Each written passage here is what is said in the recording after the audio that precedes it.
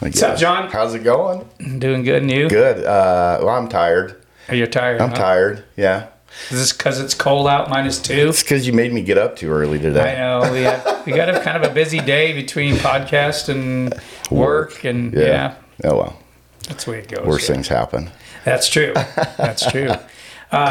Got a good buddy of ours, Casey Fairchild, today with us. Thanks for coming, Casey. I'm happy to be here. Been looking forward to doing this for a few months now, and I know I talked to you. Shoot, it's probably been 5-6 months. I talked to you about it. Yeah, and we just talked like, we'll get to it. We'll get to it. Yeah, I know. It's just, we took a kind of a little hiatus and kind of quit doing them. Just things going on and everything. But hunting we're back going on. What's that? Hunting going on. Yeah, a lot of hunting going on. Priorities changed.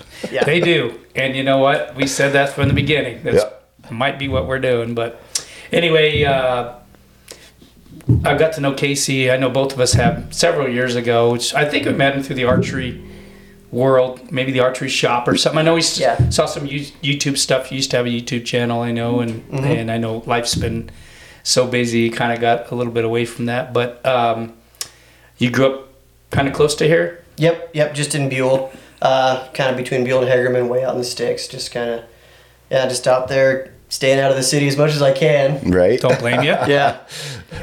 And you and your dad, you got a business, you're saying, right? Yeah, like an equipment sales business. Yeah, that's probably the most vague and easiest way to categorize that without going into everything. But because you do a little bit of everything. Little bits of everything that we can make $1 on. Yeah. That's good. Yep. Yeah. Yep. And we thought that it would free us up to have more time to hunt, but our busy season is in September. Is it really? It is, because that's when harvest is. That's when everyone's trucks are breaking down. Right. And typically, what the hell were you thinking? I don't know. I keep trying to tell guys, maybe service and maintenance your trucks earlier in the year and don't wait until August 28th, because they start calling us. I'm like, sorry, you're gonna have to wait until October now. Oh, geez. It does crack me up. Even some people that are thinking of getting into hunting or have gotten into hunting, and then they decide, nothing wrong getting married, they decide to have their wedding in September, October, whatever. I'm like, what were you thinking? Yeah, big no. They like hunting so much, and they want to celebrate their marriage at their wedding at the same time of the year, in fall. And I'm like, no, don't do that. And same with having kids. I know. We planned for that. So right. We're like, wait a minute. This thing's going to come around in September. We better wait a few months. And so both of my kids have been born in the spring, April and May. Well, April and May. Think about it for a minute. Yeah, me Good too. timing. Yeah. No kidding. Yeah, ours, I don't know how much planning we did, but I have 5 kids and none of them are birthdays during the hunting season. So a couple in December and then spring. So worked out good. You get that many, it's kind of hard to plan. And it is. Yeah. I remember thinking, we were talking before about having your own business, how you think you get a lot more time to hunt. And it seems like the last couple of years between you're building a house now, you have been the last couple of years. So hopefully that's done soon. Yeah. You getting to the end there? Yeah, we've actually moved in already, but we're still tweaking a few things. I know, I hate those little things that you kind of put off. Because you think, I'll get to it, and I hope you get them done, and not. Otherwise, you're going to come home one day to a list. I am a terrible procrastinator. Are you? Yeah. Nobody knows that but my wife. Nowadays I'm reminded of it constantly. Because you get living in this nice house, and you're like, I can live with it how it is now, even though the bathroom tile's not done. So. Yeah, you get too comfortable. So but we couldn't wait to get in there. So I know that's the tough part. I sold my one house last year, or a little bit over a year, actually, something like that. I guess it was almost 2 years ago now, and I remodeled it and did a bunch of work in 2009. Mm-hmm. And when I went to sell it, I'm like, crap! I got to fix this finish this and finish that before I can sell it. And I didn't realize how much stuff I had put off. Yeah. But they were just little things, like painting the door jambs or, something small like that. But we've been adamant about this new house we got. We completely remodeled it, about not doing that. I still have John's tile saw because I have a few little tiles. I was wondering where that was at. Yeah. The backsplash, if you need it, I got it. No, I'm teasing. I literally got maybe about 10 little tiles to cut for the backsplash in the kitchen, and that's it. And of course, you can't do it during the winter. That's always my excuse then. And how many projects have you started since then, since you needed to cut those 10 tiles? Do we even want to go there? Thanks, Casey. It's so easy to start more, but it's just hard to finish them. I know. I hope to, like one of the last things I did in my house was put in the old part, because I added on, is put windows, replaced all the windows. So some will need trimming out, and I don't want to say it's a winter product, because I actually by this year I want to have everything done, so nothing could be. I don't have a list when I get home. You need to do this before. Actually, Vera's really good about not complaining, but still, the last thing you want. No, you don't want that stuff. Yeah, so get it done. Yeah, Casey, for yourself, so you can go elk hunting. I'll remember that. I got a few months, anyways, but before you know it, it's going to be. August, I know, and I won't have it done. Yeah, exactly. It happens. Happens to the best of us. Another thing, I remember you had a kind of a smaller elk call company, right? How'd you get started with that? Like, what happened with that? Man, I don't even know what drove me to start it, but obviously I love making and building things, but I don't know what motivated me to focus on elk calls. Maybe I just really wanted something that was my own that I made. Some people make their own bows and they go out and hunt with them, but so I kind of want to do that with the calls, and I started doing some research on how to make like exceptional quality ones.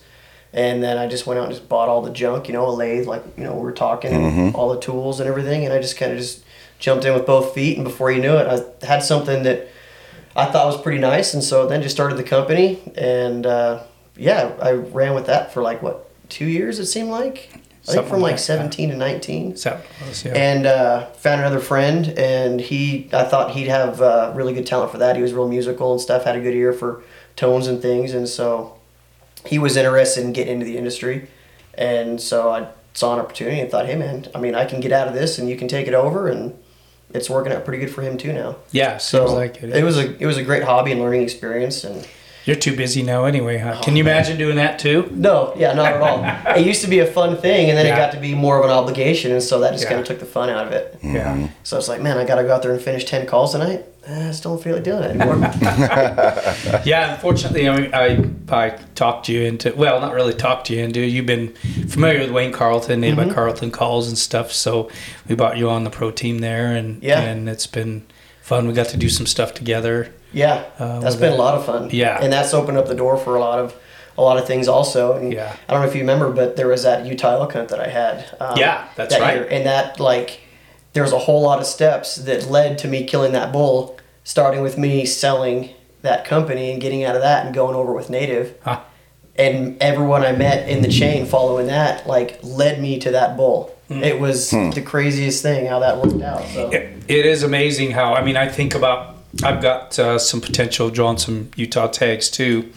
And I've got numbers in my contact list of people I met years ago, just different events, that have said, hey, you draw this tag, or you ever want to know exactly where to put in, blah, blah, blah, get a hold of me. So it's always nice to have, because the hunting world is it's not huge. Right.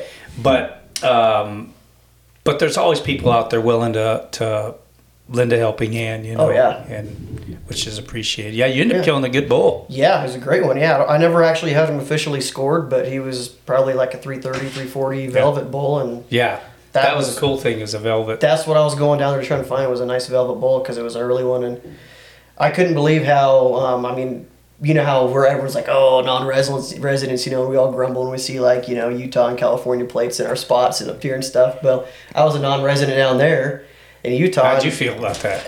It felt kind of strange. You're living on the other side at that point, and seeing what it's like, and I couldn't believe it. The guys down there just kind of took me right in, and they were so friendly, and they're like, I know this guy, and then I know this guy, and then we were up there scouting together, and they're like, oh, I seen my neighbors over here, and they seen these bulls over here, and before you knew it, we had these team of guys that were just all down there just helping out, spotting and just... some of those limited tags, I know not everybody gets to... some of the states that are more controlled, let's say, than Idaho, let's just compare it to that.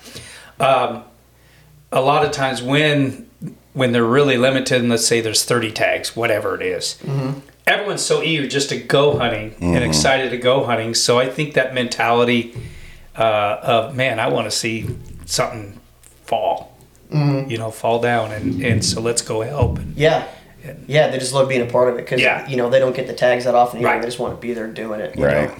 And they just ask, just don't share our spots with anybody else, and we're happy to help you and take you there. And that's the least you can do is keep their secrets. And I was really I guess surprised because we have our own perceptions of how non-residents are when they're here, and so I was very shocked at how kind of opened your eyes a little. Yeah, of how supportive everyone is, when you're the non-resident out of state.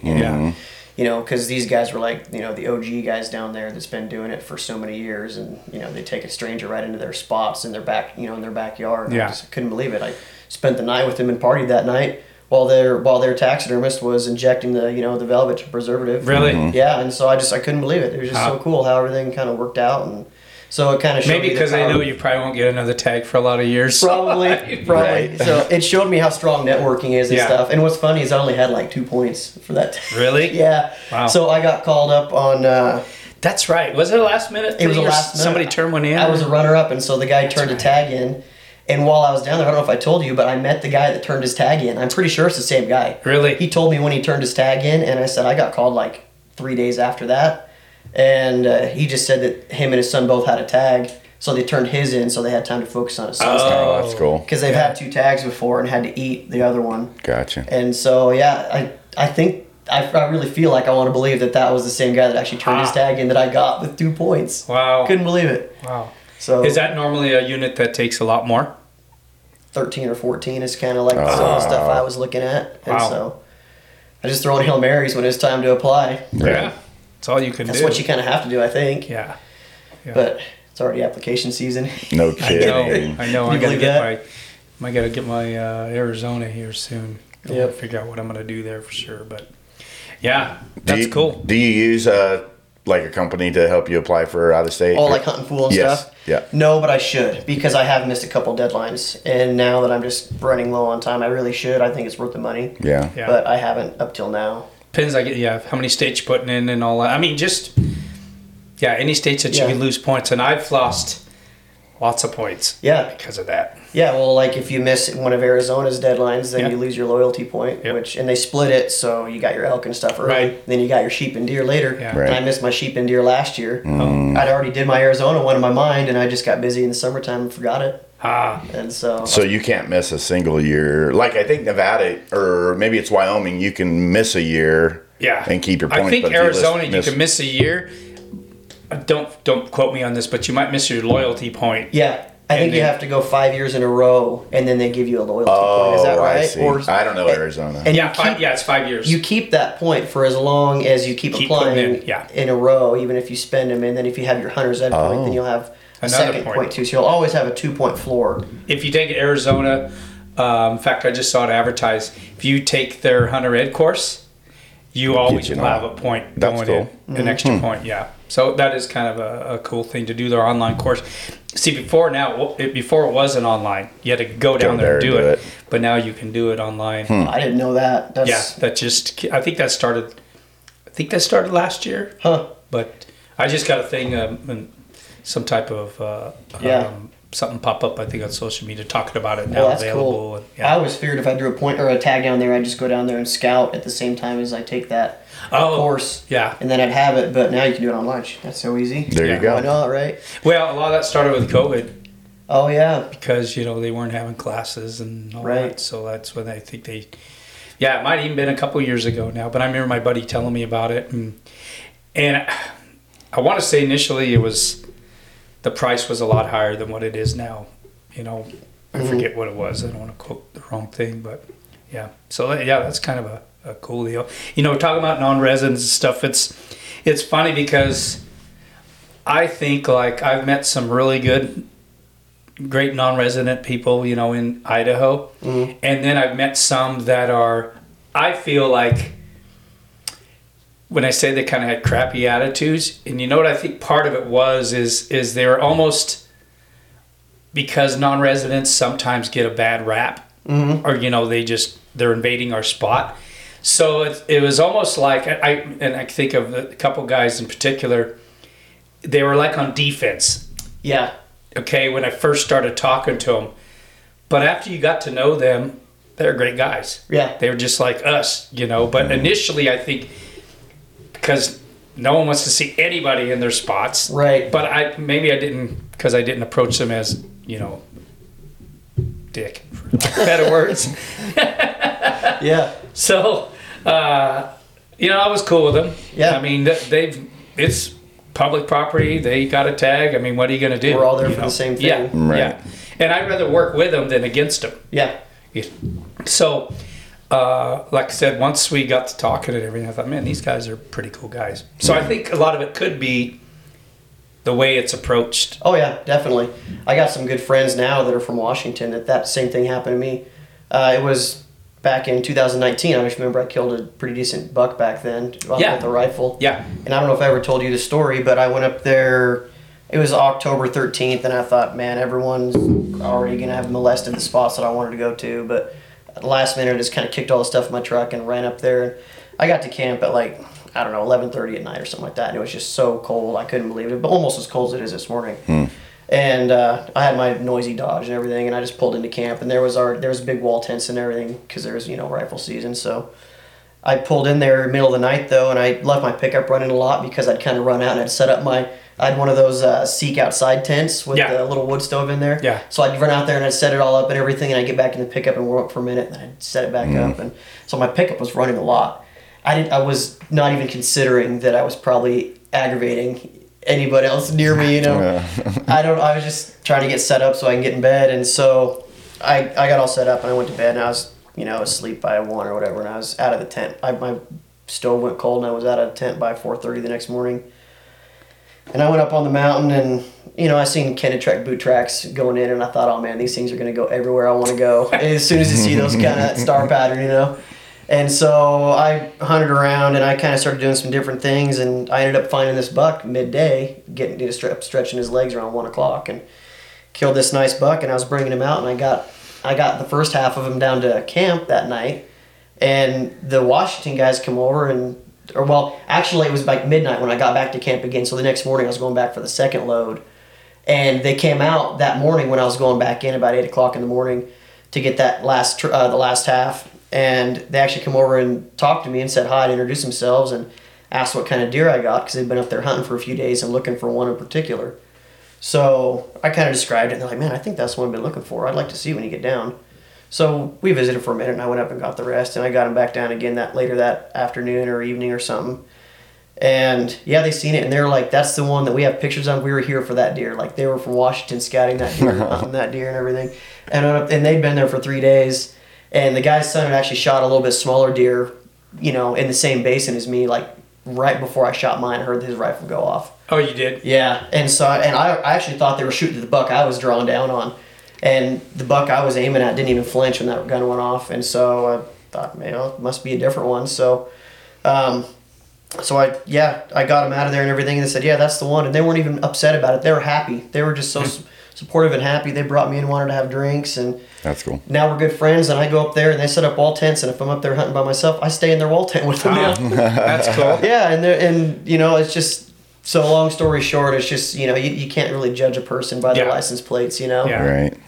Just or if they're in your spot. Yeah, and so we're great friends now. We go camping together every summer with the families and stuff. Cool. Oh, that's cool. Yeah, they're good dudes. Huh.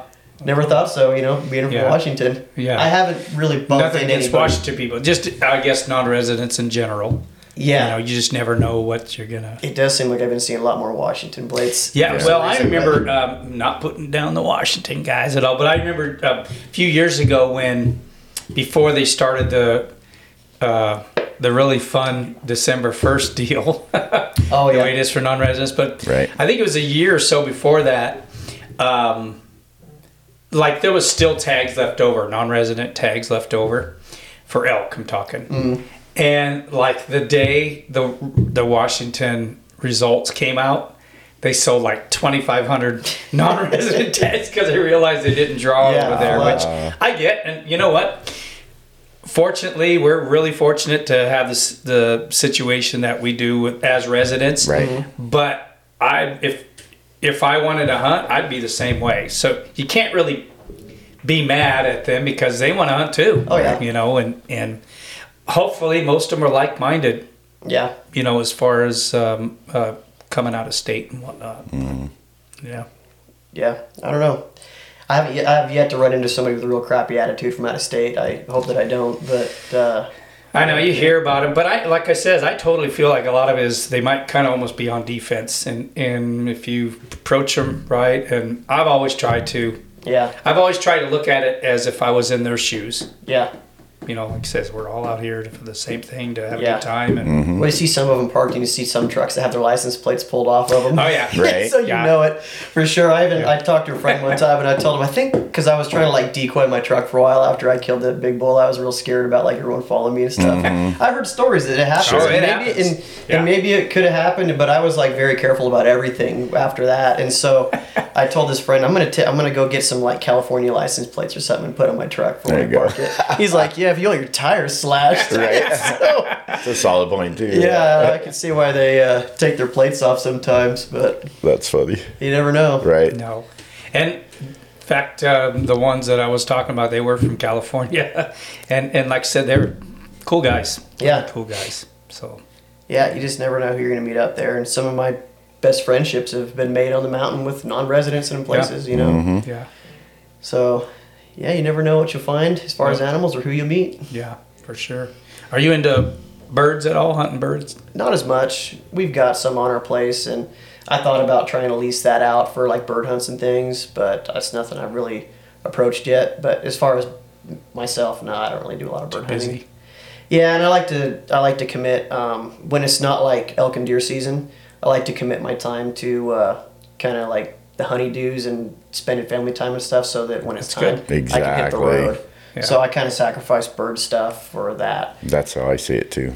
So sure. you gotta have to pick and choose, and if you don't care about birds as much, you just have Pick to your sacrifice battles, it. for lack of better words. Yeah, and so that's kind of why I've taken some years off of bear hunting for a while, but Oh, this year we might start again on that. But Yeah. so no birds for me as of right now. yeah. Unless I get a sore leg and I don't feel like walking a mountain or something. Yeah, exactly.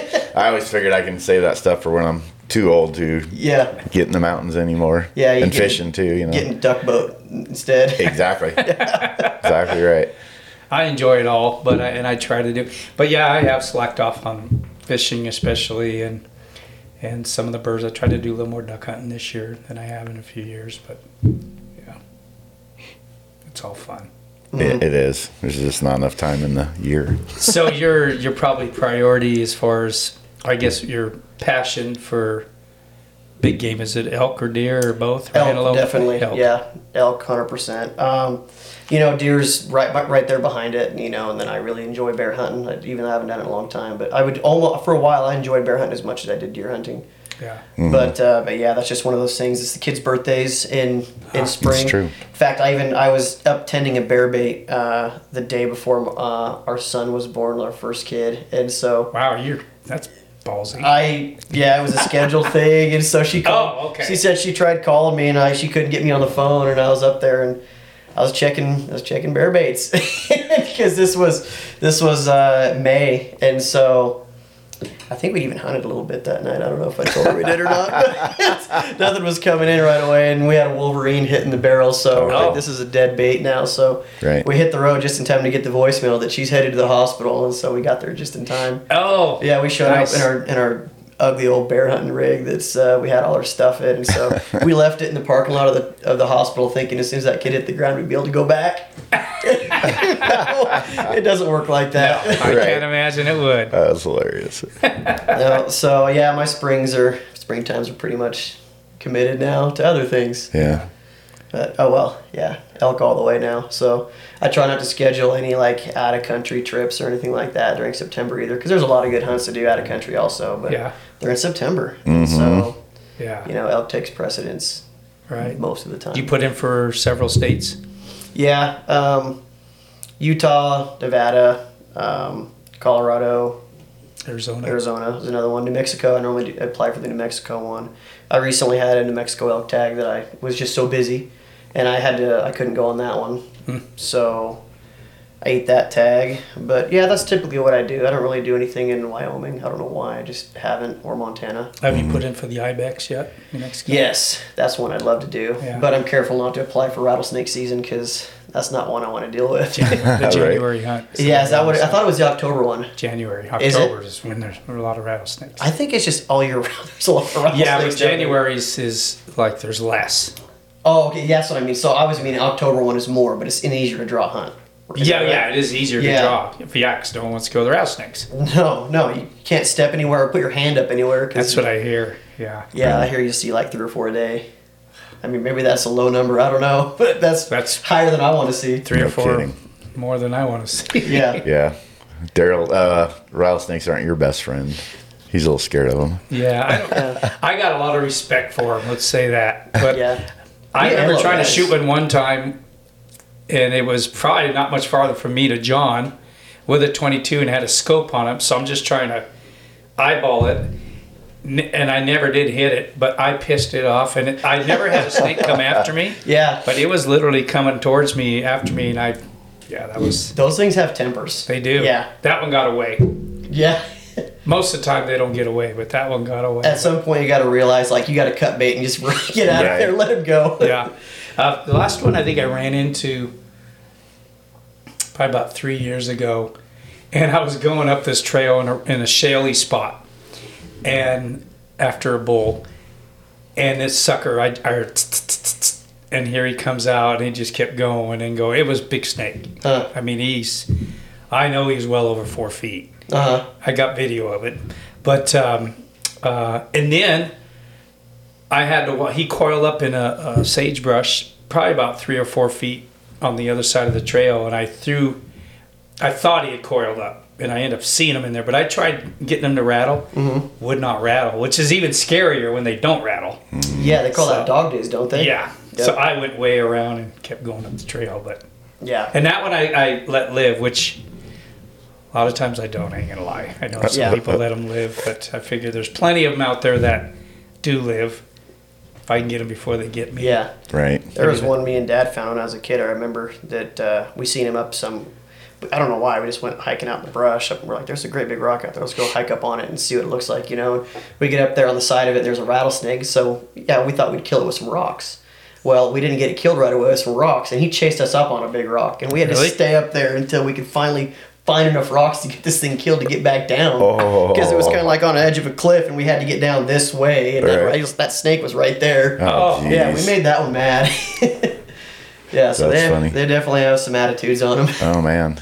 I'm surprised we haven't ran into more during Antelope. Yeah. Well, I've killed several out there over the years, but it's been quite a while. That's always my biggest fear because we leave our blinds up, you know. That's and what I'm saying. Getting in there in the morning, I've always got my light going to see. Me too. I lift up the corners and stuff because I'm thinking it's cool enough now. They're not going to be able to move much. Yeah. And I've never ran into it yet. But well, camping out there in a tent or something like that, you know, and it's chilly at night. And you curl up next to you or something. You know, I got a floor in mine. Luckily, but so you just kind of feel them underneath the top floor of your tent and kind of rub it on here a little bit. Great. Now I'll be getting the ibby-jibbies next year. Give you something to think about. Right. Probably one. I remember this has been in Colorado years ago. I was doing some stuff with Hunter Specialties over there, and we were staying in this old cabin, and it was kind of musty in that cabin. You know, it wasn't used much. It was like the cowboy cabin that they used, but it was just enough light you could see. Like I had to go to the bathroom, and I stepped on something. It was slimy. It was a salamander, though. But in bare feet, a salamander at night just that'll wake you up. Everybody woke up because I was like, whoa, whoa, whoa, whoa. Yeah, that's not a very common thing to run into right now. No, salamander out there. No, well, especially in the house. Yeah, you know, but like I said, it was a really old cabin and kind of a cool place. But if they can get in and out, who knows what else can? You know, we used to find little snakes in our camper because the mice would get in there. It's just one of those things you just couldn't seal up, and so you start finding little snakes in there. We're like, oh man, what is going on? Like they just get in all over the place. there's people out there that would have burnt the camper down if they saw a snake. Right. Yeah. Well, when we were at our old house, there was a little short time because we're way out in the country. We had a mice problem, and my wife hates snakes so bad, and so I told her what we need to do is just catch some snakes and turn them loose under the house, and then get rid of all the mice for us because those bull snakes are fine. Yeah. Right. And she did not go for that. No? The one day she thought I was going to turn a snake loose in the house to get like just one of those little bull snakes to get rid of the mice. She locked me out of the house. She wouldn't let me in there. I'm serious. She thought I was holding it, and she wouldn't let me in the dang house. That's funny. That is. Yeah, that was a long time ago. I'd forgotten about that.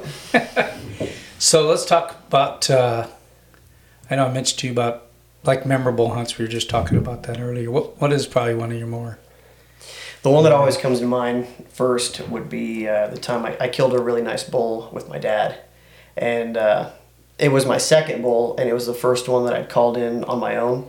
Because I had a kind of an elk hunting mentor that took me, for the first year, he took me and kind of showed me the ropes and everything. And so the second year, I guess the second real year of elk hunting, I thought, I want to go out and kill one myself. I don't want to call it into myself, because he kind of taught me how to do that, because he always hunted by himself for so many years. And so I thought, I want to do that on my own, and I'd like to get like a nice 6-point with some whale tails, That's just what I really wanted.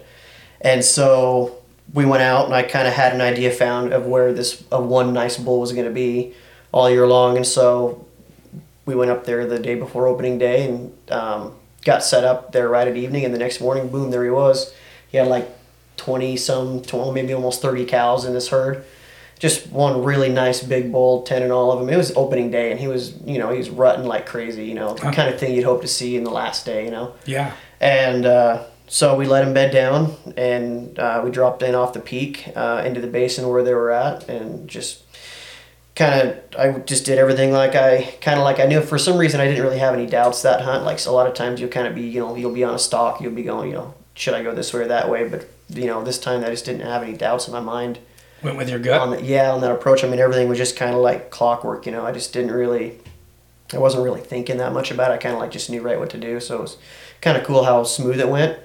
But I got in there to where I needed to be and had good lanes. And it was like an 8-minute call, and he came right in. And the whole time Dad was filming, and he was actually laying on his side on the ground with his camera propped up on his elbow here. Mm-hmm. So it was super stable. I remember that footage, yeah. That's good footage. It was perfect. And so, that bull came right in. I just said the right thing, and he came right in and made a couple of good shots. I was able to stop him for a second shot, and I don't know if he quite got that part, but still it turned out great. And that's still my best bull to this date. So it's not just how big he is, but it was just cool that Dad was there and we got it on film. And do you guys get a chance to hunt together quite a bit?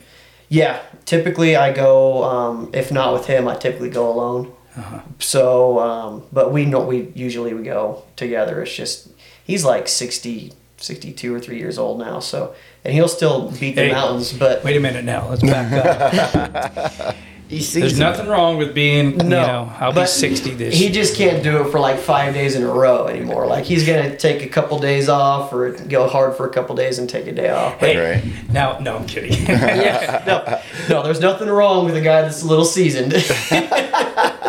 But, no, he can still pound the mountains pretty good for being as seasoned as he is. Okay. So, we go together quite a bit. That's awesome. Good. Yeah. So, we go out of the country every now and then when we can. We've been to Africa a few times and Canada once. Mexico. We went to New Mexico a couple times for elk, and then another time for barbs. That's right. You guys did the New Barbary. Yeah. Yep. That was a lot of fun too. That's as close as you can get to bighorn sheep hunting without bighorn sheep. Without bighorn sheep. Yeah, without a tag or without doing it illegally. That's as close as you can get. It felt really good doing that. But he's pretty much the one I go with all the time. That's cool. It's cool you got that, have all those memories and. Yeah. And the good thing about it is he's not going to tell anyone where we go. Right. This is true. He did have a few drinks one night at a party and let one thing slip up, but I have to remind him about that. I scolded him pretty good because, I think my friend was kind of grilling him a little bit. Because he waited until he had a few drinks and he started asking him some questions. That's funny. Yeah, he's my main hunting partner. It's good. Yeah. I don't think I've ever got that drunk. Yeah. Actually, I remember one time telling a guy, and I know I hadn't been drinking as much as him, but I had been drinking. But this guy just would not let off. about taking him elk hunting. And towards the end of the night, he was slurring so bad, I thought, he's not going to remember. So I was like, yeah, I'll take you. Mm-hmm. Next day, he probably had a headache, and he's calling me up. When we got to go, And I ended up taking him, but yeah. That's funny. I try not to get to that point. Yeah. It happens. It does. It does happen, yeah, for sure. Yeah. I had to learn with the video thing to not show so much land. Yeah. At first, I wasn't very good at that. You notice that guys do that after a while. Like, you'll see kind of like as they're kind of going around and panning the scenery and stuff, like the camera will kind of dip. Where it gets to the peaks exactly. and it goes back up. Well, and then you start realizing that people aren't watching it. They're watching it to try and figure out where you're hunting. Not But just pausing everything. Exactly. I know, it just cracks me up. The tag cut scene, Exactly. Where everyone's pausing on the tags. Right. And I've never really paid enough attention or thought about that, trying to figure out what someone else hunts. And Yeah. I've never paid attention to, I certainly never claimed to be the greatest hunter at all, by no means, but I've always thought, I'll go find my own spots. Yeah. And I'll put the time in, whatever I need to do. Yeah. And to me, there would be nothing more embarrassing, actually, than running into somebody I know, knowing that they probably poached my spot, for lack of better words, because they saw something I did. I'd be embarrassed, personally. Yeah. Well, I really started noticing it when I first started filming the shed hunting. Gotcha. And that's where, and then people would make comments and then you're like, oh, and then I'd get, hey, I think I found, I literally had this, I don't have that bull in here, but I found a really nice bull shed, and a kid a year later says, hey, I think that I found the other side to that bull. So you knew he watched the video. Well, he sent me a pin, and it was right there. Really? It was in the same spot. Yeah. I'm like, okay, that's when I needed to decide. Kind of makes you wonder if they're like just kind of fishing to see if that's where it is, if they're just kind of guessing. But it was worried about. That was a unique horn, if I remember right, wasn't it? Was that the one with some palmation? No. Okay. No. That was a different one. Okay. I thought I had it in here. I don't know where it's at. It must be upstairs. Oh, it's up. I think it's up above. Christmas tree. Yeah. But anyway, I was worried about that he was fishing, and he's like, hey, I'll send you a pin to where it's at. Yeah. And I'm like, well, you don't have to do that, but if you want to, because I'm still thinking, well, maybe he doesn't know where I was at. I'll be damned. Did you tell him it was? Did you tell him not even close? I did. Yeah. I mean, you hope. Well, it was funny because I put it on my Onyx, and I always say my track so I know where I had walked before, so I don't walk the same line again. And I had to walk within 10 yards of that damn thing and didn't see it. Oh, man. But you would hope, and I bet, out of respect, you guys would just not share that stuff. You know what I mean? You shared on Beyond. Agreed. Yeah. And he, and then I started watching his page a little bit, and he had buddies that he hunted. I always go by myself just for that reason, but he had buddies out there, so I'm sure they have hammered that spot a little more since then. But, probably so, because they can kind of see what's being found in there. Exactly. That was part of the reason that I stopped filming as many of my hunts anymore, because I got kind of tired of trying to hide where I was at. Right. I mean, there was times I felt like maybe I should go drive up into the Southern Mountain Range and do some B-roll footage somewhere else, and just plug that in, because you don't want to have to do that because you don't want to mislead everybody like that. But you don't really want anybody knowing where you're at either. So no, 100%. You can't really show all the landscape and scenery where you're at. Man, it's kind of sad. I got away from drone shots pretty quickly too. Yeah, that happens. Really? Yeah. Well, I remember that was 2001, because the year 9/11, and I shot a buck down by the river in the canyon, that archery only hunt, and it was a picture, no video footage or nothing like that, and a guy walked up to me. I know what bush you shot that buck by, where that picture is taken. Yeah. Just going on, and I'm like, good for you. I know gone. exactly where. Yeah, not there anymore. So, but there's a lot of people that like to hunt dead animals. Right. Exactly. Yeah, that happens a lot. Yeah. Yep. Yeah. I was paranoid when I shot that nice big bull that I was telling you about with Dad, and so. Where was that at again? Yeah, let me bring up the map. So I was so paranoid about sharing anything, but I wanted to share all the pictures. But so we put that bull in Eastman's. I didn't even want to give Eastman's very much stuff because I thought that they could like get into the metadata and find out where it was pinged on GPS and everything. So well, you just all you got to do is when you get of course now you can shut them off on your phone, but at one point it would show your actual coordinates where you took that picture. Yeah. So I've been adamant about coming home, screenshotting it. Yeah, there's no original photo on Instagram or anything. Like I always screenshot it, but I was so paranoid and not smart enough to understand like digital stuff. Mm-hmm. So with that bull, I actually developed the pictures at Costco and then took them and put them on the desk and took pictures. That's funny. And so I was doing that for a while. That's why there's some pictures that just look terrible quality because that's probably what they are. Right, I went into the bathroom at Chick-fil-A and did mine. There's some things you shouldn't do in the bathroom at Chick-fil-A. Yeah, that would be one of them. No, yeah, I didn't realize that for years that people were getting coordinates. But here again, it's like, who digs that deep? And like, I gotta go find it. I want to go to that spot. Yeah, they call it e-scouting. Yeah, that's true. That's what they call it. You never know. I mean, you never want to put anything past anybody what they're willing to do to try to find a good spot. That's true. I'm not good at that because I just nothing I would think of. Daryl's always reminding me. Make sure you're taking a screenshot and posting that. Don't post the original. I'm like, I don't think about that crap. Oh, yeah. Here again, you just hope people are more ethical. Yeah. But they're not. I'm probably a terrible person to go hunting with or scouting because, like, I'm probably always, like, harping at people. Don't put that in. I see him taking a picture, so I'm like, you better post that. Like, what are you thinking, Yeah. Right. I'm just glad video cameras don't show... coordinates and stuff. Yeah, that's true. Yeah, I don't think they do they? No. Why'd you mention that? Dang it, Daryl. Something else for you to be paranoid about, Casey. So that's why I just started leaving the cameras at home. There you go. That's funny. That's one way to solve that problem. And pack gets a little heavier every year, so. No kidding, huh? Yeah. That's true. Camera equipment's heavy. It is. Well, trying to keep it, challenges, and my hat's off to, I know, like solo hunter guys, those guys, it's second nature to them now, but still, the time it takes to get it out and everything, you almost have to have your camera out on the tripod, carrying around. You got to carry it already mounted like it's a spotting scope. Right. Yeah, you do. And I always worry about something happening to it. When you got several $1,000s wrapped up in your, in your equipment, it's like, gosh, because out of nature, sometimes I'll drop my bow to glass or whatever. Oh yeah, if you see antler tips coming over the hill and you got your hands full, like, what do I drop, my bow or the camera? Yeah, right. Exactly. And when you got like your shotgun mic on top of the camera, that isn't as durable as So yeah. Sacrifices. How bad do you want it? That's true. That's true. And a lot of times, several times I've had to apologize to John. He'd say, "Did you get something?" "Yeah." "Did you get it on film?" "No." Oh yeah. Yeah. I did that. But he's done the same, so I don't feel as bad. I have. In fact, that pig hunt in California when I didn't hit record. Oh yeah. Well, but in your defense, I get it. Those things happen. I don't know if you remember that or not. He turned the camera on and forgot to hit record. Oh, okay. Yeah, that happens all the time. It was the money shot, though. It was not a shot. It was. And he's on it. He's on it all the way, thinking he's recording. I thought I had the best footage.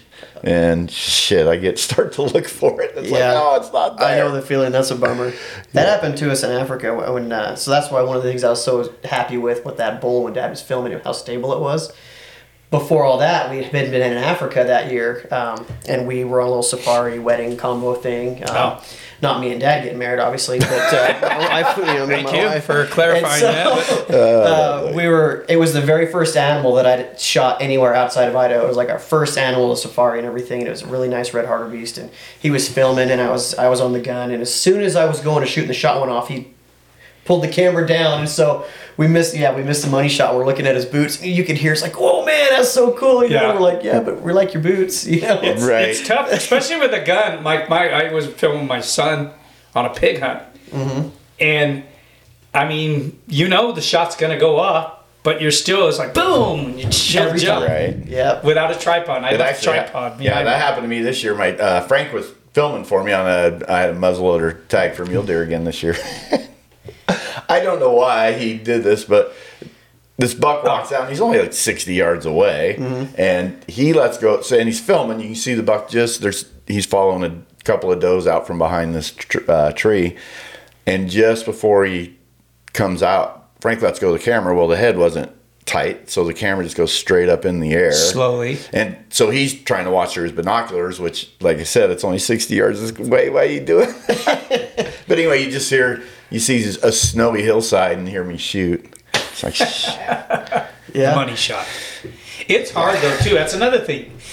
But if you're just filming, I mean, I've always tried to, as good as not saying I'm perfect because I'm not, tried to just not even think about binoculars because it's hard not to want to look, you know. Exactly. Is staying in that camera and just using the viewfinder but they're so dang small, you know. I know. That it's hard not to look up and whatnot. Well, because you gotta see what's going on too. Because a lot of times the guy making the shot, he's not seeing exactly what's happening. Exactly. Sometimes they close their eyes or they don't know what's happening. Yeah. They don't see Frank's defense, I did miss a few shots before that, so he probably was trying to help. He probably was assuming I was going to miss again anyway. Who cares? He's gonna miss. Great. The joys of filming. But I did on that pig hunt. I did turn my GoPro on. Yes. First time I ever used it, and I had it on my stabilizer because I was in California. You could have electronics. You know? Yeah. So it was on my stabilizer, and got the shot. But immediately I laid my bow down after I shot. I looked at my binoculars because I don't have to worry about filming it. John's filming it. Right. Yeah. Ish. Yeah. It was a nice.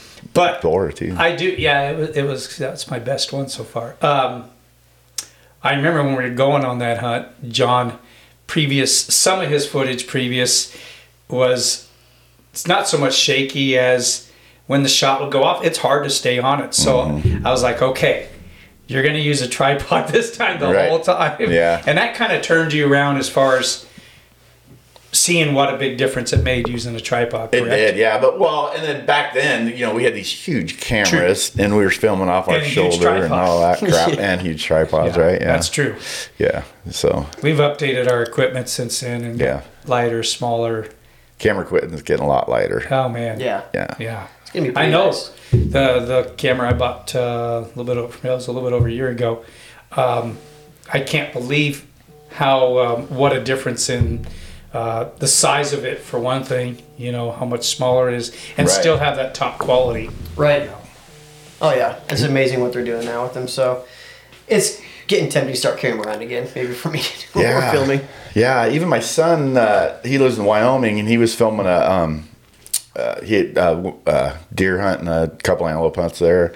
And he has this little, I'm going to buy one, I think. It's a little DJI camera, and it's got a microphone, wireless mic on it, and it is tiny. And I was just downloading the footage yesterday. That's why it's just fresh in my mind. And I was like, and it's on a gimbal, it has its own, and it is so smooth and so good. I was like, I remember you showed it to me when he had it, but I hadn't seen no footage from it. Yeah, but it's good footage. It's really good. Yeah, I think I've seen those, and they're actually like similar price to a GoPro, aren't they? Yeah, they're not that expensive. I was super impressed. In fact, I wish I'd have found it sooner because he was filming with it when he shot the antelope here in Idaho this year, and as he was walking up to it, he was filming, and I was filming him, you know.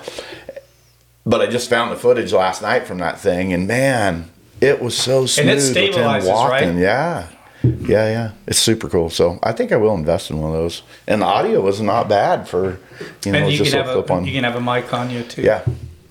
No, it's pretty good. Not a bad idea. I can do some looking at one of those. Yeah. You know, now distance, you know, if you're filming way out, probably not great. Like a GoPro. You can almost put it in the categories of GoPro. It's good close. Well, I think it's better than a GoPro quality-wise. It doesn't have the fisheye as bad. Exactly. Yeah. And super smooth. Just the gimbal part of it. Any kind of close-up or B-roll footage, stuff like that, it was super awesome.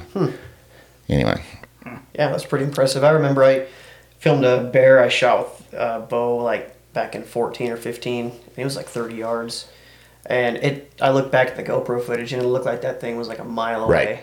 Right. And I'm thinking, well, that's kind of unusable. Exactly. So I never did anything with it. I actually, for when I'm hunting bears on the bait, I I screw some GoPros into the trees like that are close to them and have a remote and start them. That's a good idea. And you get some super awesome really cool stuff. footage. Yeah, I had one. I thought he was going to eat it. He came. It's on my YouTube channel, but he came and he stood up on the tree and he's looking right at the GoPro and he breathes on it and it fogs it all up.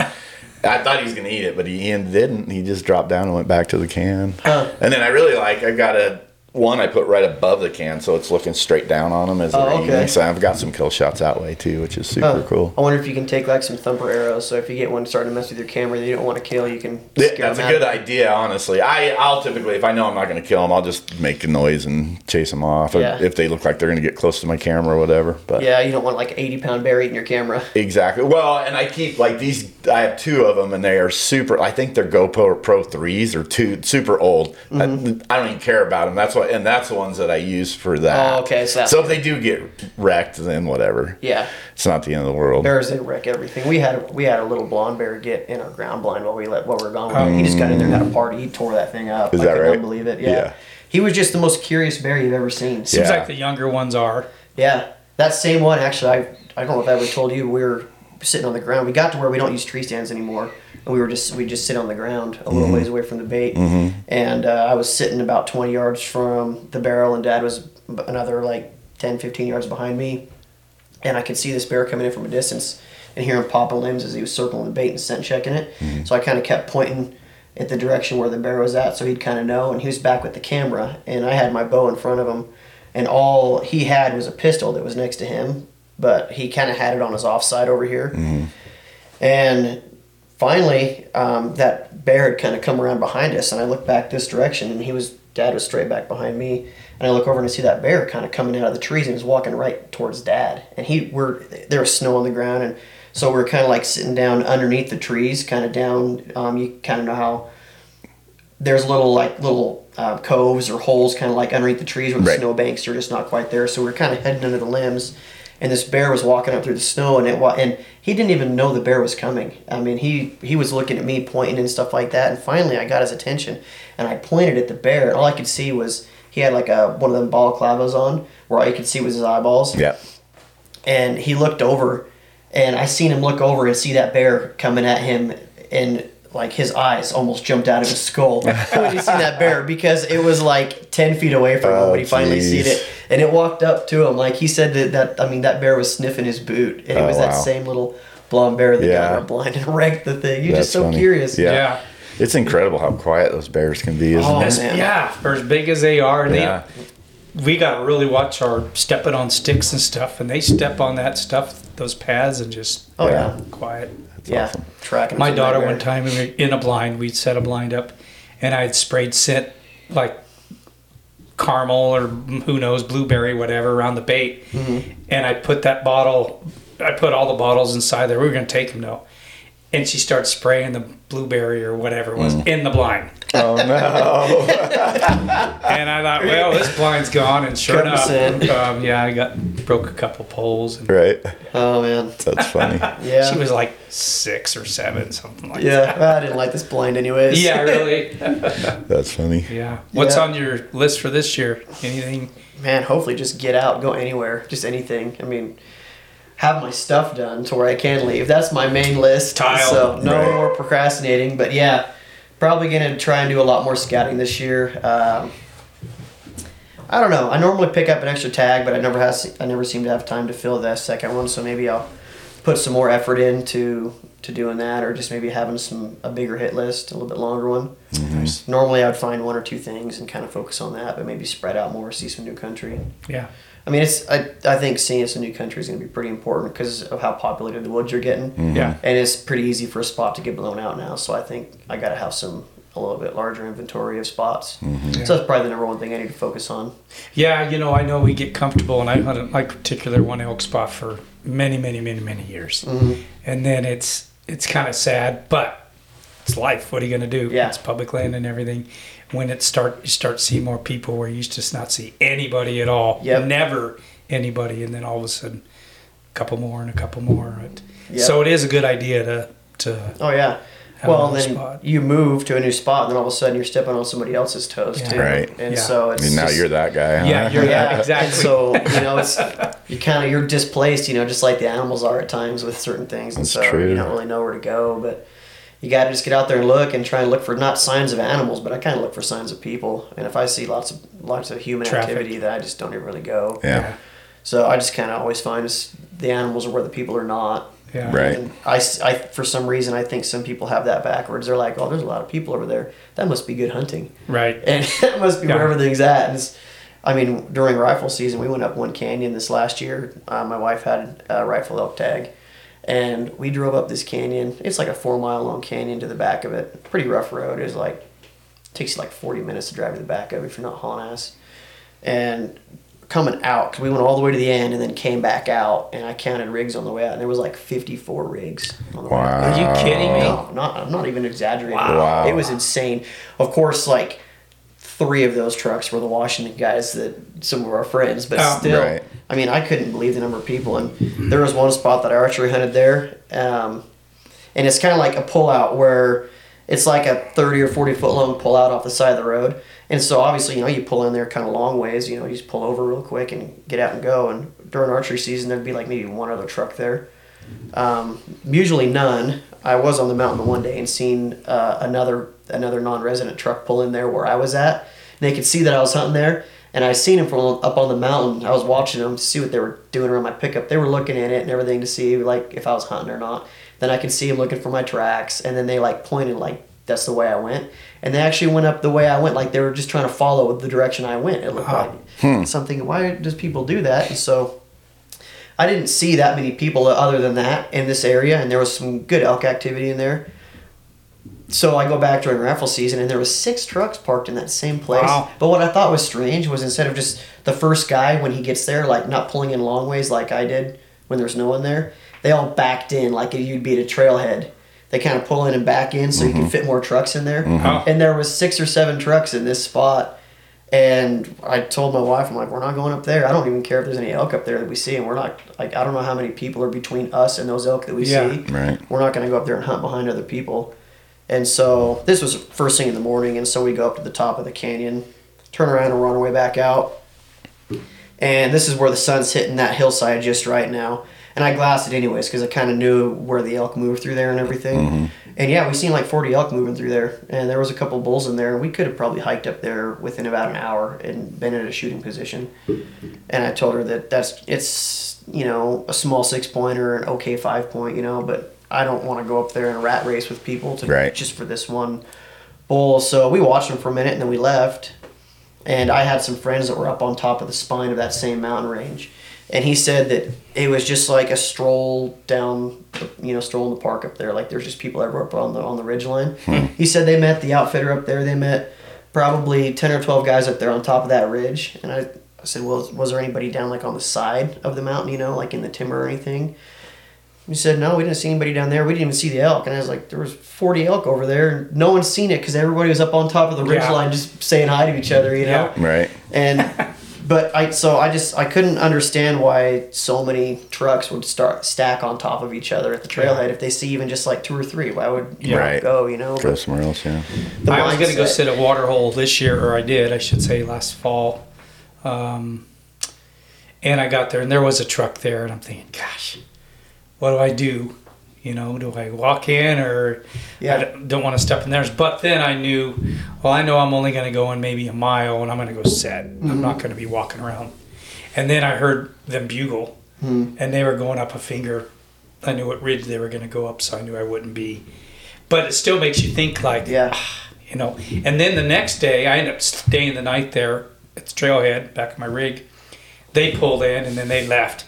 And I was trying to stop them. I was just getting ready to leave. I was trying to stop them and let them know what I was doing because I didn't care that they went hunting in there. Then I felt like a jerk because I'm thinking they probably came back and saw my rig there the day before thinking this guy don't care, Yeah. But anyway, if we see people at the trailhead, we always try to visit with them and say hi, we're over here, because everyone, you can kind of look out for each other. I mean, someone could get hurt up there and you want to, right. You might need help or they might need help or... It's the guys my nephew and a couple other guys were at by a trailhead were coming out from hunting in the morning, and somebody that I know as well, that one of my nephew knew him, but he didn't recognize my nephew, started telling him how he's been hunting in there with his dad since he was 10 years old and blah, blah, blah, just making up all this stuff. I'm the one who told him about that spot back like 6 years ago or 5 years ago. But he made this Wild West story about, you know, how he'd been hunting there since he was 10 years old. He's in his 40s now. And I'm thinking, man, that guy's really trying to keep people out. Right. Yeah. Well, that's what happened when I met those guys from Washington up there, because I was up there for the first time during the rifle season, because normally I always archery hunt in some of these areas, and I've never seen them, and we got to talking with these guys. I'm like, yeah, I've been hunting here off and on for like since I was, 10 years old. Before I was old enough to carry a weapon, I was up here with dad with a BB gun, and they're like, oh yeah, we've been up here for like 19 years too. I'm like, we've never seen each other. Mm-hmm. And well, they were the rifle guys and I was the archery guy, so we never really crossed paths until then. Yeah. But actually, some of the archery bulls that I had killed, they had already had trail camera pictures of. Oh. There was that 325 point that I took up that one year, and they were up there hunting that thing for the rifle season. They had me on their trail cameras and that bull. Yeah. That's funny. So it's just kind of funny how you never run into people, and you share that spot for so many years. And yeah, never run into each other. Yeah. Yeah. But I don't know. I mean. Yeah, there's some good people out there, There is. But I don't know. I mean, I typically try to go where the people are not. I mean, but yeah, the trailheads, I don't know why. And it seems like a lot of times people will always hike past so many animals. Mm-hmm. Oh, yeah. Trying to hurry. A lot of times they're trying to hurry to get back to where I don't know. And it's like, if you actually, I used to pack in about 3 miles. And I just kind of wanted that jump on them. But these people would burn it. And I'd see him back there pretty early sometimes. Yeah. And I'm thinking, I know a guy who shot one, probably a bull, like 6-point bull, probably he forgot his release and was actually going back to get his release. Maybe 200 yards from the trailhead where there's trucks parked. He ended up shooting one with his fingers, wow. At like 10 yards. But so it makes you wonder how much more... Yeah. And how many animals people are actually passing up just... Well, they say with like that elk and some of that stuff, you want to be either really early or really late. You don't want to be on time. Yeah. And so it's the guy that like slept in until 9 or 10 in the morning that shoots the elk, No kidding. Oh, that's funny. But I want to be that guy. I seen that happen. I don't want to mess up and say the unit, but I was... I don't know, this was like 2017, a while back. I don't know if you remember that 6x7 I killed. Yeah. A while back. So we had scouted this area the day before the rifle season. We had a limited rifle hunt, and we had a bunch of herds of elk found and went back to camp. It was like a 40-minute razor ride, and so we went back to camp. Get back there the next morning at like 5 in the morning. There had been nobody there scouting this canyon at all. The night before opener. And so we thought, okay, this one we probably have to ourselves because everyone else is like piled on top of each other in these other areas. And so we get back there and there's a truck in there. First thing, there's the truck at the mouth, and then like you can kind of see where they rode their four-wheeler in a ways further and then parked it. And I thought, so we get in there on the razor. I mean, we'd rode for like 40 minutes in the freezing cold in a razor with no cab to get here. Mm. And we're like, I don't want to, we see this four-wheeler, we don't want to go in there now.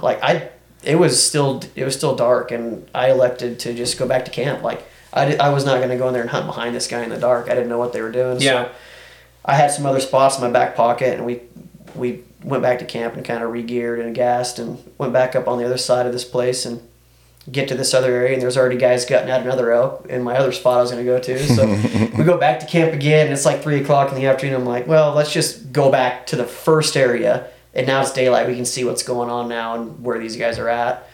So they took the trail all the way in, and I just kind of stopped there and jumped right up. Just went straight up the mountain, and that trail was about 3 miles also. And they went all the way to the end. I could see, and I just went in maybe like not even a mile, just most of the way to where I could kind of see things because they were walking in the bottom of this canyon below everything, and we just got up there and waited till dusk, and everything started coming out. Actually, they were coming out as we parked and actually was going up, and I seen them bringing out parts of a raghorn.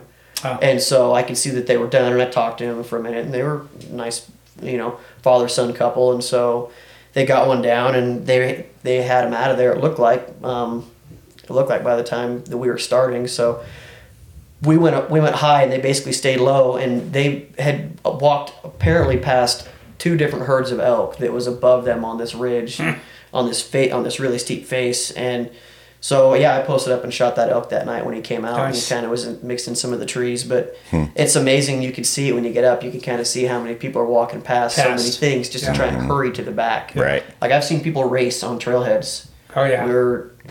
I can't even.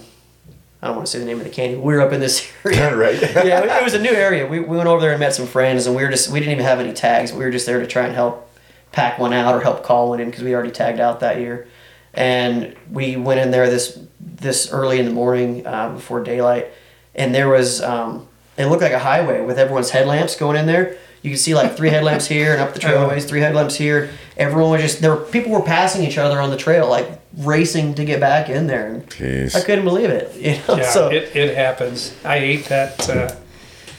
I turn around and go the other way, kind of like you. Yeah. See, that was like 6 or 8 years ago. And luckily, hunting numbers is like coming down, right? Yeah. So it's not going to be as bad anymore. Well, I know nothing against non-residents at all, but I know the way they have it spread out a little bit more. I think that's helped pressure certain areas get really pressured. Yeah. Like it was. Speaking of pressure, I've been meaning to ask you this because I've been thinking about it lately. Uh-oh. I got a bone to pick with you. No, I'm just kidding. What do you think about people bugling at night to locate elk? So I can tell you this much. I remember this one situation. Me and a buddy, I had already killed a bull, and he had never killed an elk. And so we were driving a road, and there's some canyons off of there. And I says, let's just park and we're going to walk over here, And it was one of these kind of really high deserts, so it's patchy trees. Mm-hmm. So we walked over and we finally got a place we're going to glass in a little bit. And it was like midday. So it wasn't like really early. I should say midday. It wasn't like 1-ish. It's probably just a little bit before noon. And anyway, I decided I'm going to call. Mm-hmm. And so I just did one of these calls up here, the mouth. External. Yeah.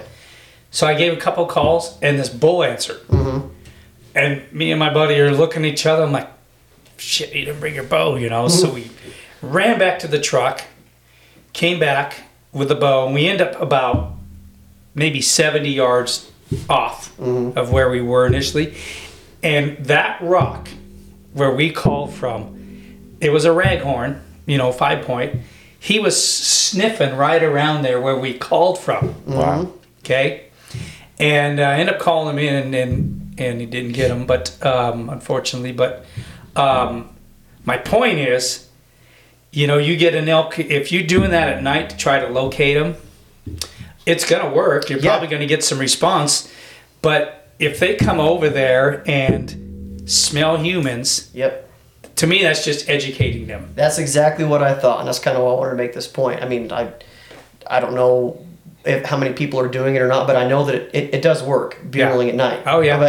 And I know that when we did our seminar, I know how easy it is to get rattled, rattling off tips and everything like that and things. And maybe we promoted it at once before and said it worked. But I'm kind of started to, I know more people are promoting that now about bugling at night to locate elk. I've been seeing that more and more. Yeah. And it kind of makes you wonder if that is going to actually pressure elk more because it works so well. I mean, even during the day, but especially at night. I mean, they come right in. They can come right to where you're standing, and your smell is still going to be there long after you're gone. I mean, I just think it's education. It's no different than turkey. Same thing with turkey hunting. Yeah. Or, in the South Hills, the unit we have here, people go up there and tell me about all the elk they call in. And granted, they don't have a tag most of the time, but they're educating those things there. Yeah. And I'm thinking, man, I want to. The encounter I want with me calling is when it's real, right? Yeah. When it's business. And that's and I'm guilty of that too. I mean, so years ago, me too. After I've tagged out, I'm like, man, I want to take my girlfriend or my wife, or I want to take my kid up here and I want to call an elk in so they can see it, or I just want to practice, Well, you're educating elk for other people. And so, and I've seen lately that's happening more and more. Like guys who don't even have elk tags, they have rifle elk tags, or they have, they're up there scouting for deer, but they're calling in elk for camera footage or just for fun. Yeah. Well, it took me a long time to realize it, but you're just educating those elk, and it's making it harder for the next guys. Yeah. Mm-hmm. And or you, potentially you the next year. Yeah. Maybe so you're horsing around with them and you blow them out into the next unit or something like that because you wanted some camera footage. Yeah. And I mean, I'm guilty of all that too, same as bugling them. I've done it, but I've seen how well it works. I mean, if you're not careful and you bugle one at night, I mean, he's going to be right in front of you. You're going to be standing there going, well, that's kind of shot for tomorrow now. I guess, that particular elk, that scenario I was telling you about, I didn't realize how good they pinpointed until I saw him, because there was like a little ledge and then just a little face 8 feet or so. And that's where that rock is, and that's where we were sitting by glass, and I didn't want to be skylined, So we're sitting on glass from there, and that's when I called. That elk was in the trees, so we got out of there really quick, but he was right there. So they can pinpoint. Whole point is, they can pinpoint that good. And he was smelling around, and he was a little. When I first started calling him again before he came in, I could tell his demeanor was he was a little apprehensive. That's exactly it. They're a little more cautious, and they're cautious enough. Yeah, we don't need any more of that. And I mean, they get so much pressure during the day, and so that's kind of what started making me wonder, I don't know. I've been hearing a lot of people talk like the numbers are down and here and there, and if there's more people harassing them at night when they're supposed to be actually breeding, then are we going to start seeing lower numbers because of that? And so, I mean, I'm the first to admit that I'm as guilty as anybody when it comes to bugling them at night or messing with them at night just because you can, but just because you can, it kind of makes me wonder if you should. Yeah. And so that's something I would like to try and maybe we could figure out a way to start some kind of a movement to leave them alone at night movement or something. I don't know. It's pretty easy. Leave them alone at night. Yeah. But it's like trying to get shed hunters to obey the rules. It's not that's what you're gonna have. And I mean, I know we've talked about this before, but I'm going to bring it up one more time for those of you that are shed hunting this year. Wait till the animals. Wait till the animals are done shedding and the winter's over. Where I mean, look, today's a perfect example. Yeah, I'm sure there's animals that have started dropping their horns now. It's -2 degrees. The last thing those animals need is for people to be running them around that are shed hunting, wanting their sheds, running those herds around when this is their most vulnerable time. Yeah, this time of year. So. Anyway, enough about that. But you can't, John's going to get me out there shed hunting this year. I don't care if I keep the sheds. Yeah. I just want to go because I need to get in shape. Eventually, other states have rules against, shed hunting until a certain date. And I mean, Idaho's probably not sure to follow. But that's kind of what's made me wonder. I don't see how they'd enforce it. But I mean, if enough people are harassing animals at night too, I mean, eventually there's going to be some kind of a rule against that. I mean, obviously there's not going to be game wardens who want to wander in the hills at night catching people doing it. Exactly. So this has been years and years ago. I was over in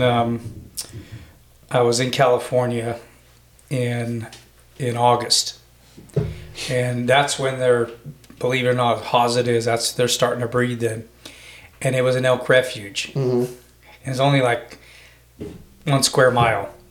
I knew there was 20 some bulls out there. I didn't know how many cows because I had a friend that worked there, and I went out there my cow call, and I made a couple cow calls. And bulls started lighting up. Well, one bull had, I think it was 5 or 6 cows. One bull had those cows. I felt so bad for what I started because that poor bull, his tongue was hanging out trying to keep all these others. You can imagine the odds, I felt bad. So anyway, it's not good to harass animals in general. Yeah, so. I mean, it sure can be tempting if you've worked your butt off all day long and you haven't got any kind of bugles back, no responses. Well, the sun's down. Let me just see where they're at. I mean, it's tempting, but I don't know. It's something I was thinking about the other day, and so when you called me to come in, I'm like, I should ask you about that. Yeah. So that's my opinion, but I'm not always right about. That's just my opinion. Now I know a guy that he does that. I don't know if he doesn't do that anymore, but that's actually how he taught himself to talk to elk for a long time. Was during June. He would maybe we should cut this out. We don't need people bugling. No kidding, huh? Never mind. Strike that. All right. Yeah. Okay. Cancel out. Anyway, I know what you mean. They're out there trying to learn and stuff. And, yeah.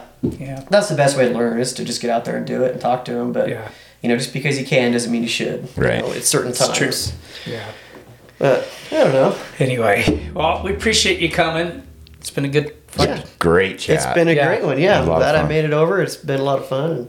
Yeah, we'll have you on here again maybe after this next season, see how you did and whatnot. Maybe we have some good stories to tell, hopefully. You got some good stories. Fingers crossed. Appreciate your stories. It took me all day to think those up, too, all morning on the way over here. Yeah. I'll have some time to cook up some new stories. Right. Write some down. Oh, yeah. All right, Case. Thanks, man. Yeah, no problem. Thank you guys, too. Yeah, it was great. Like I said, great conversation. It was a lot of fun. Glad you got on here. So yeah, me too. All right, buddy. Thanks, John. Thank you. Like and subscribe. Appreciate you guys. Yep. We'll talk to you again. See ya.